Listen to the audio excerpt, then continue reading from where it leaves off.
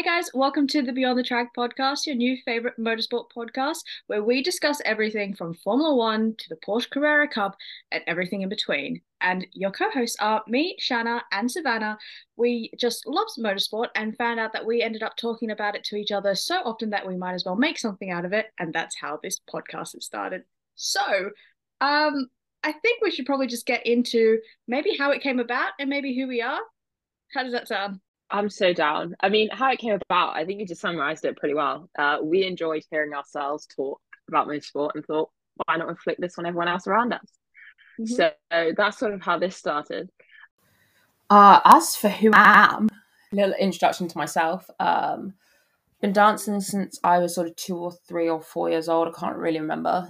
And the rest of my life is kind of taken up I'm doing a master's in corporate social responsibility, and then the rest, yeah, that and cars and bikes and more cars and more bikes. But yeah, that's sort of a general summary of me. Who are you? Who am I? Like I said, I'm Shanna. Who are you? Who am I without motorsport? Okay, you know what? Oh, actually, well, you may know me from TikTok. My TikTok is Formula Shanna, so a little bit of a clout chase there. If Cheeky you plug want to there. go, yeah, cheeky plug. If you want to go follow me there, you can. But I make a lot of motorsport content. But before that, I guess say I was a tennis player.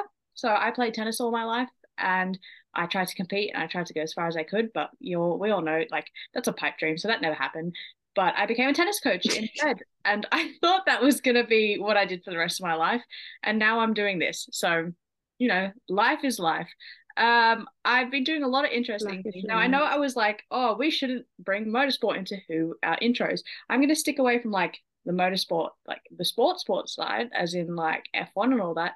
But I'm into like motorsport, as in I do some like racing stuff and all that. So that's kind of cool. I've done like sim racing, like dodgy home brewed sim racing, like on an Xbox, nothing too much. And then I started doing a couple of track days this year. So that's happening. But Sav, how did you actually get into motorsport, like F1 and others? Because we'll get into that. So, I mean, I've always loved cars. Growing up, my father had everything from Porsches, BMW. I say everything from, they're all German cars. I'm a German car gal, occasionally a Japanese car gal, but generally speaking, a German car gal, Oh, really. okay, cool. I've only ever had Audis, VWs, and what else have I had? Oh, I've got a Mini now, which depends who you ask, whether that's British or German. I But love minis. My yeah, dog bit was of a German named car after gal. the Mini Cooper. I am so jealous.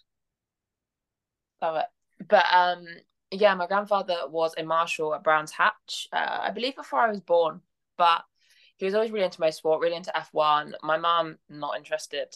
So instead, what'd you do? Pick up the 8-year-old, stick him in front of the TV. And it just fascinated me. And it was about eight. Lewis's first championship winning year. Super exciting. And to be fair, my whole family got behind it. It was just this whole kind of British winner type vibe. And yeah, Lewis and I have the same ethnic heritage. Our families are from Grenada, which is super exciting. So two birds, one stone, really. That's how I kind of got into it. And then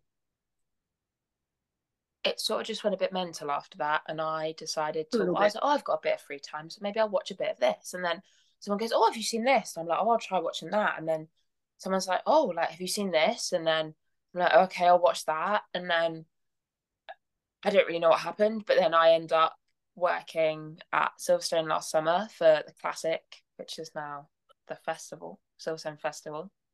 So that is actually next weekend. I'm not gonna be there this year. Quite sad. Side note. But yeah, being there, then someone was like, "Have you seen this? Have you watched this?" And I was like, "Oh my god, no!" So now I watch everything. I wouldn't choose it any other way.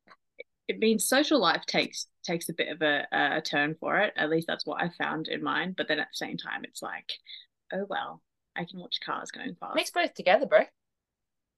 You know what? That's what I've been trying to Make do, make and I racing your found social life. what the thing is that's possible when you're in the UK. See, oh, side note, True. if you've seen our description, you'd notice that the podcast says from both sides of the globe. That is because I am an Australian residing in Sydney. And I say that while I'm literally in the UK right now. However, I'm catching a flight back home For tomorrow. like 24 hours. Yeah, yeah, exactly. To be fair, yes, my flight leaves at 9:30 and it is 9:20 right now. So like 24 hours on the dot. Sav, however, is UK and she will be in the UK unless she decides to actually take on her plans and come with me to Australia or apparently Scotland, but that's still the UK, so it doesn't matter. But I see Australia is the best. But yeah, so two sides of the globe for that. And but yeah, so how did I get into motorsport? Well, this one, it's a little bit of a, let's see if I can condense it because every time I talk about it, I feel like I make a long story longer. So both my parents, my mum and dad, watched F1 before I was born, so I was literally born into it. At the start, I wasn't a big fan because I was like, I don't see the appeal. The cars are going around. I'm 5 Give me years some old. pick. Yeah, I just want to see that like big purple thing dance around now. That could be Barney or Poe from Teletubbies, whichever one. I want them both. Okay. Like I don't need to actually do 5-year-olds watch that. I think I was a bit more mentally stimulated at 5. I don't know. Anyway, I just know I didn't want to watch cars. However, I got to like probably around the same thing, 8, 9, 10-ish, and all of a sudden, Sebastian Vettel popped on the screen, right? And at this time, my parents were big like Lewis Hamilton fans. Okay, they were like you. However, they were the obnoxious type. So I was like, I don't like what I'm hearing. This isn't making it interesting. I don't particularly care for him. I wasn't a hater. I wasn't a Lewis hater. But then this German boy pops up, right? And he's ruffling my parents' feathers. And I'm like, oh, this is better. And then I go on YouTube. Like I said, I was raised on YouTube. I wasn't a joke. This is what made me fall in love. Is all of a sudden I came across something called F1 funny press conference moments. And I was like, yes, I'm gonna watch that. And you know who was in that for like 60% of the videos? Sebastian Vettel. Because that man will forever be funny as hell. So I was like, I like him. I choose him.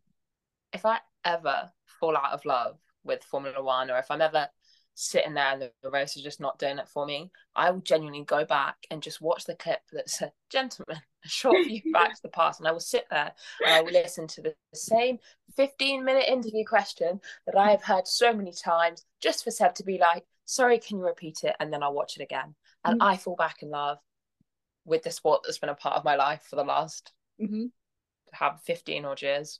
Yeah. So that changed a completely boring sport in my head to, oh my God, I am personally invested now because I want that little blonde German boy to win. So it was both out of spite and out of love and out of entertainment. And yeah, fell in love with it. And from there, same thing, Sav, like you just notice something else. You're like, oh, I want to watch that. I want to watch that. I like the racing side. That's cool. That's cool. Oh no, now I don't have time to like live. But it's okay. But yeah, so that's how I got into motorsport. I think I did that the quickest I've ever done, but it was still long. But that's okay. But on that, like I said, we watch a lot of things. Sav, what is your favorite category to watch though? If I had to pick Formula E and Carrera Cup GB, I don't think I could choose between those two. Like I can narrow it down. Like I love Formula One, I love touring cars, I love everything else. I couldn't choose between Carrera Cup GB and Formula E. I just couldn't. You know what? I get it. I get it. If you have never watched Carrera, actually, it's funny because they're like completely opposite things. Carrera Cup, they're amazing because if you see them in real life, they've got a full grid, racing's good, but they sound amazing. Like they are proper race cars. Oh, you can feel it in your bones. But then you've got like Formula E on the other side that are like silent but deadly, I'd say. Like they're quiet, yeah, you but hear the like racing plastic hitting each other when they crash, and you're like, oh, okay. Yeah, you can hear that from a mile, especially when you go to Formula E and it's indoor. You hear like a crash of like plastic kind of like hitting each other, and you're like, it sounds like crushing, happening? Yeah. It's just like crunching in. But yeah, well, yeah, you know what? I kind of Formula E. I've always loved Formula E, but these days it's kind of growing on me that like when people ask me what my favorite series is, you know what? I'm getting close to saying Formula E, but I'm still gonna back Formula 3. Formula 3. And you know what? F1 Academy, I'm so excited for it that I think I know it hasn't really taken off, but I think I'm already in love with it. Just from what I'm imagining. I might be building it up in my mind to be completely disappointed next year, but yeah, I'm gonna say Formula 3. F1 Academy is going to be next year. I can see it. I am manifesting that. But Formula E isn't that far behind. Yeah. And then on that, I'm gonna also ask, so favorite drivers. Now, There are so many. No comment. There are so many. I'm going to give you 3 that you can name now. If you want to know, comment, you can give me just 3 that you somewhat like. But I'm going to go with my top 3. Sebastian Vettel, forever and always. Oscar Piastri.